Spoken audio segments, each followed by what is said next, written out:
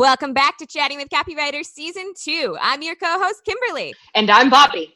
This season, we have more of your favorite ad breakdowns, insider marketing and copywriting tips, interviews, and more wacky questions that lead into interesting marketing subjects. In this episode, we're talking about how to create your bio for any type of speaking engagement or when you need to put something up on your website. But before we get into that, Bobby, as always, has a question for me, and I've got no idea what it is. So, Bobby, hit me. Well, I won't actually hit you. That wouldn't be very nice. And we're, in like two different states, so it'd be a little bit difficult. But go ahead. So, it's kind of getting to be that end of year time frame where everybody likes to throw in all the different, conferences and everything that we're going to. And Kimberly, I've got, my question is kind of around, if first of all, do you have any that you're coming up on? And if so, what are you prepping? Oh boy. So I do have a conference that I'm coming up on right now, and boy, have I been prepping for like ever. Basically, I'm going to go hang out with a bunch of other podcasters, which I am super stoked about. Yeah. And we're going to be talking all about how to, do the podcasting thing. And what am I prepping? Basically, it's the same type of thing I would prepare for any conference I'm about to go to. Who's going to be there? What interests them? What have they been up to lately online? And I'm going to go and, look at all their stuff. So for any of the podcasters that are going to be there, I'm listening to their episodes. I'm making notes about what I found really great. And, I want to talk to them about and learn more about whatever topic they were covering. And for those who don't have a podcast, looking into what they've shared in the communities and the groups. That's one really great thing about the modern age of the internet and social media is almost every conference I've been to, they have some kind of forum or some kind of place to post questions. So you kind of get to know people before you get to know them, which means that even though I know absolutely nobody going to this thing, I kind of do know a few people because I've interacted with them online. So it's going to be easier to get in there and, introduce myself because I'm not walking into a room full of strangers. How about you? Yeah, so I know there's a couple of them that are coming up here at the end of the year. One of them is actually the event where we met. I know that one's coming up. I haven't bought my ticket yet, but I probably will. And but one of the things that I do to prep is actually get custom business cards made that says, I met you at this conference. And a lot of times, if it's depending on what it is, if there's something that's special going on for that conference, or maybe even it's a conference where I might be meeting some potential clients, will depend on what I put in on the website, right? If it's just more of a contact, hey, let's get to know each other, here's where you can go and get that information. If it's, hey, we met at the conference, and so I'm going to offer you a special deal for my services, I'll put up, and I create actually a custom page for each conference that I go to. But that's one of the things that I do that kind of helps me stand out. And of course, they'll get they look at the business card and they're like, oh, that's really cool. Now I will remember where I know you from. And I'm like, I know. And that's kind of the point of that.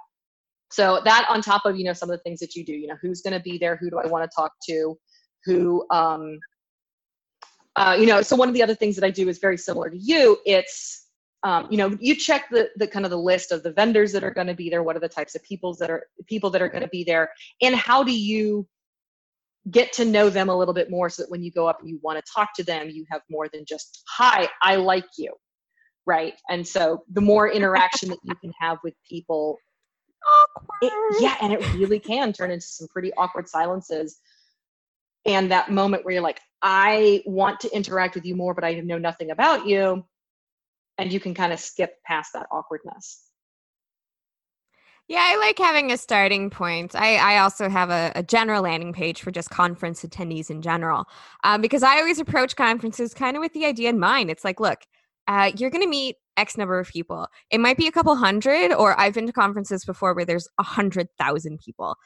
No one is going to remember every single person they met. No one has that good of a memory, honestly. So, I give them a little brief reintroduction. Hey, we probably talked about X, Y, or Z, and this is who I am, and this is what I do. And that's kind of what they get when they go to the page listed on my business cards, because it's specifically for conference attendees. But, at those conferences, you've got that thing called an elevator pitch, or or whatever you want to call it, that 60-second introduction. Here I am. This is what I do, and this is why you should continue to talk to me. And basically, that's what the purpose of your bio is going to be as well. If we're talking about speaking engagements, if you're talking about, oh, this is a little blurb at the end of a marketing thing you're creating, such as a course or a download or a checklist or an ebook, that little short 2 to 3 paragraph thing, it's got to really resonate with the people who are reading it so that they want to learn more. So, Bobby, what can you tell us about, constructing a bio for those types of materials? Yeah. So the number one thing that I can tell people about constructing your bio is you write it and then have somebody else read it. Absolutely. Especially somebody that knows you enough or that is comfortable enough to ask you questions for clarification as needed and then help you bring out the best in yourself. Because let's be honest. I mean, like, all percentages are made up, and I'm going to make one up. Somewhere between 60 and 70% of people on average have a really hard time talking about themselves. But there's a number of people that will talk about themselves all the time, and they're very good at talking themselves up, right? But for the majority of us, we sit down and we start writing, and it's all of a sudden you're like, oh no, I can't say it that way. Or you start to soften sometimes some of the things that you say, or don't figure out what is an achievement that you've accomplished that needs to go into the bio. So my recommendation for starting is you start writing it, because it's always easier for somebody else to work with what's there versus trying to pull stuff out. So sit down and write it, and be okay being wordy. Get it out on paper and write it in the third person as though somebody is reading this, not a you or an I, but as, for example, Kimberly does this, Bobby is this type stuff. And so that's kind of how I would say to start. And another good thing to have just kind of in the back of your mind when starting is that if you're putting this on your website, you can be as long as you want. But if you were submitting this to somebody, whether it's for a Media One sheet that you're putting out to get hired on other podcasts, if it's for a speaking engagement, if it's for an ebook, if you're going through a publisher, media kits, there's media kits, there's a little bio at the end of any time that you submit an article, and those all sorts of things, right? There's lots of different places you can exactly, but most of them have one thing in common, and that is they have a max word count. So while you are sitting down to create a biography that, highlights exactly what you want people to know about you, kind of just have in the back of your head, okay, how many words do I have to really do this? You can always go back and cut later, but then, there's that whole killing your darlings thing. I really need to say this, but it's 400 words too long. Pew, pew, pew, pew. I am all about killing those darlings. I like to... sometimes it really helps. I do some verbal vomiting on a page a lot. And whether I'm writing a bio for myself or somebody else, or even writing any of the marketing, I get it on paper. I am a much better editor than I am a idea generator. Oh my gosh, I still have like 30 words I can put in here. That being said, I do want to caution people, just because you have 300 words to say something doesn't mean you need to use 300 words to say something. It's a catch-22. You can be too wordy inside of a word count and hurt your chances of getting what you're looking for and establishing your authority than if you used only half of your, the allotted maximum amount of words, or not, that were really, really short, really punchy, and really to the point on what you're trying to get across. So yes, understand your word count. Don't feel as though you have to get all the way to the max number of words. It's okay if you're under. Absolutely. And another thing just to kind of keep in mind is, as what Bobby said, right? Punchy, to the point, relevant. So you don't want to, that's something a lot of people fall into, is if they're trying to make a word count, suddenly they put all these random, unimportant, kind of fluff stuff. And it's like, does that add to what people are reading? Does it not? And another thing I'll notice, especially in terms of fluff or adding things that don't really add value to your reader, is, are you using the right language? And we've talked about language a lot on the podcast in the past. Yes, we have. It's really important for your biography. It's like, okay, who is attending? whatever you're talking about, or who is going to be reading this bio at the end of an article, do they know all of those jargon terms? Are those terms they actually use in their everyday speech, or those just terms that float around in the industry and are used as buzzwords? Because if they're more buzzwords, if they're more, oh, that's what people say, but that's not really how people talk, then you're going to kind of make them stop reading. You're going to kick them out of reading the bio and continuing, because it's like buzzword, buzzword, buzzword, buzzword, buzzword. Does this person have anything of value to say? Yeah. Can I give an example? Absolutely, you Kimberly? can give an example. Yeah, so I know. Well, right before we started recording this, I know we were working on your bio for going through this conference, and one of the words you used a word actually twice in your bio, and while I understand and I know what the word is, and conceptually most people know what the word is, it was, first of all, it was almost like it was difficult to read in the certain sentences, but also it felt buzzwordy. Can we expand on that? Are you okay with that? I guess we'll expand on this because, ladies and gentlemen, one of the most important things to remember about copywriting and marketing of any kind is that your first draft should never be your final draft. And, even the people who bring in $1 million packages, they start with that crappy first draft at some point. And then, it's called editing in the awesome. I've heard it phrased. So yeah, let's talk a little bit about the word that confused the heck out of Bobby while reading my bio. It's not that it confused me. Okay, I want to be very clear. I understand what the term hospitality means, and so do most people conceptually. But in the way that it was used, the way that you had written it, what was it? So English teacher. You were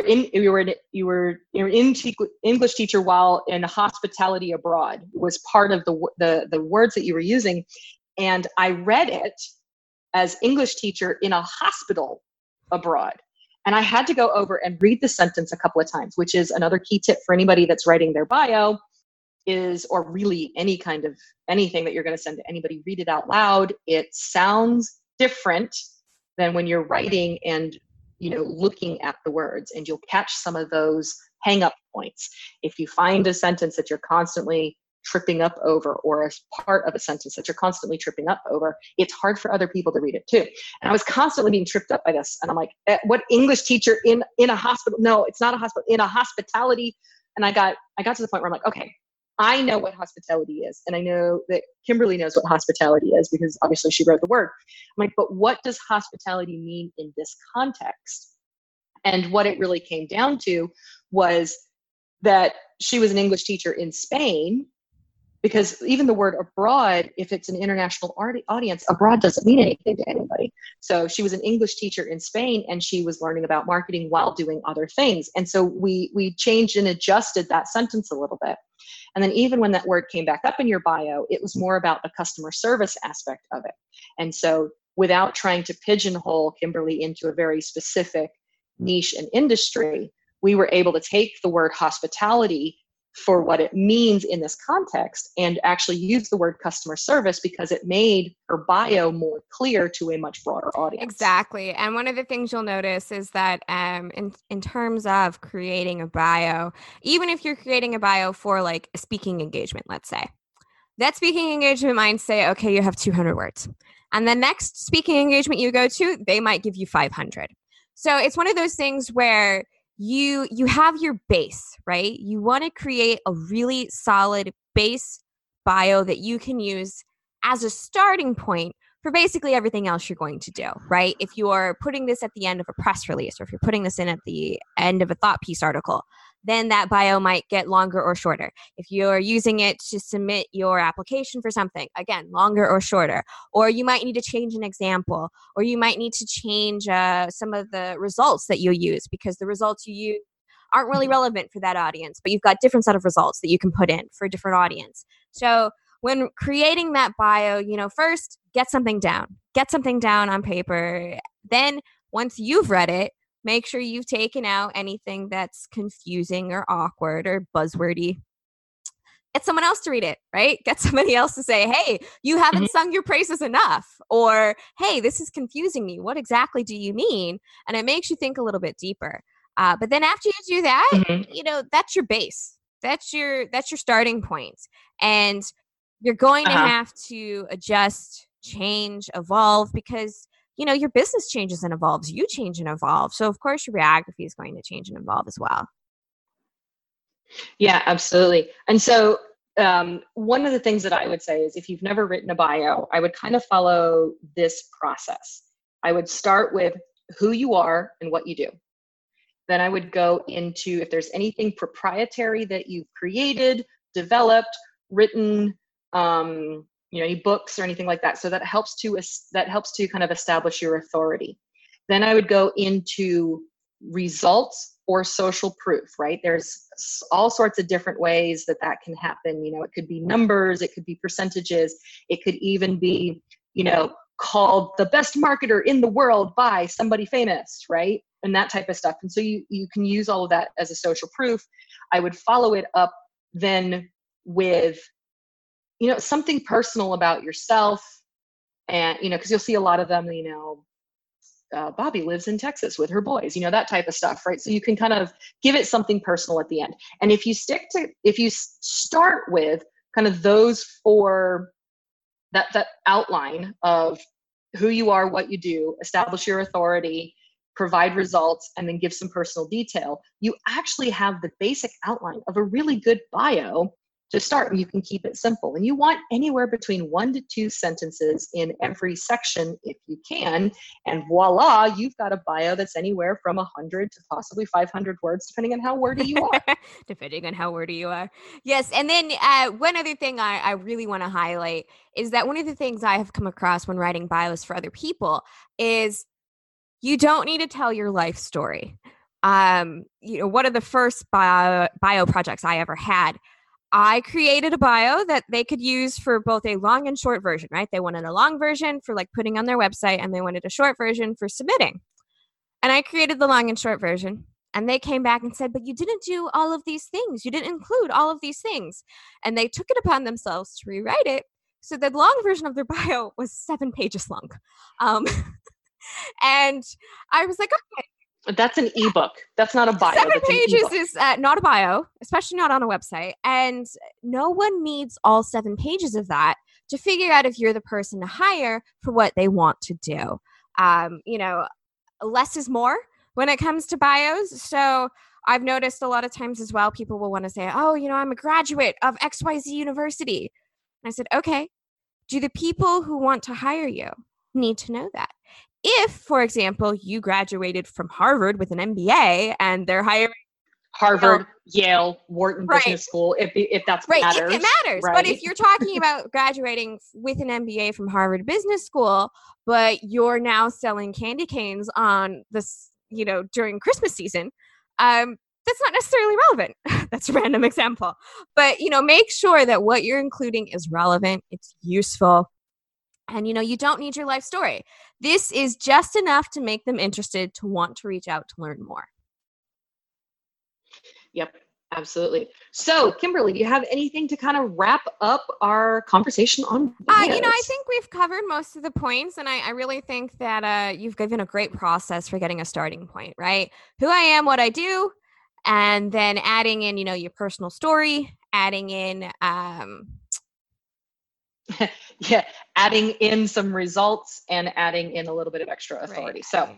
So starting it from the outline, it's who you are, what do you do, help to establish your authority, adding in results or social proof, following it up with something personal. Right. And that something personal can be, ranging from in their free time, they like to build model rockets to, they live in Texas with their kids. It doesn't have to be, super, super, oh my gosh, no one else does this. It just needs to be a little something to make you more human. Exactly. All right. Thanks for listening to this episode of Chatting with Copywriters, where we talked about how to create your bio. If you like this episode, feel free to smash that subscribe button so you get future episodes delivered to your favorite digital device. We'd love your ratings and reviews, so take a few seconds and let us know what you think. Also, if you want to be on an episode, visit our website at chattingwithcopywriters.com/guest.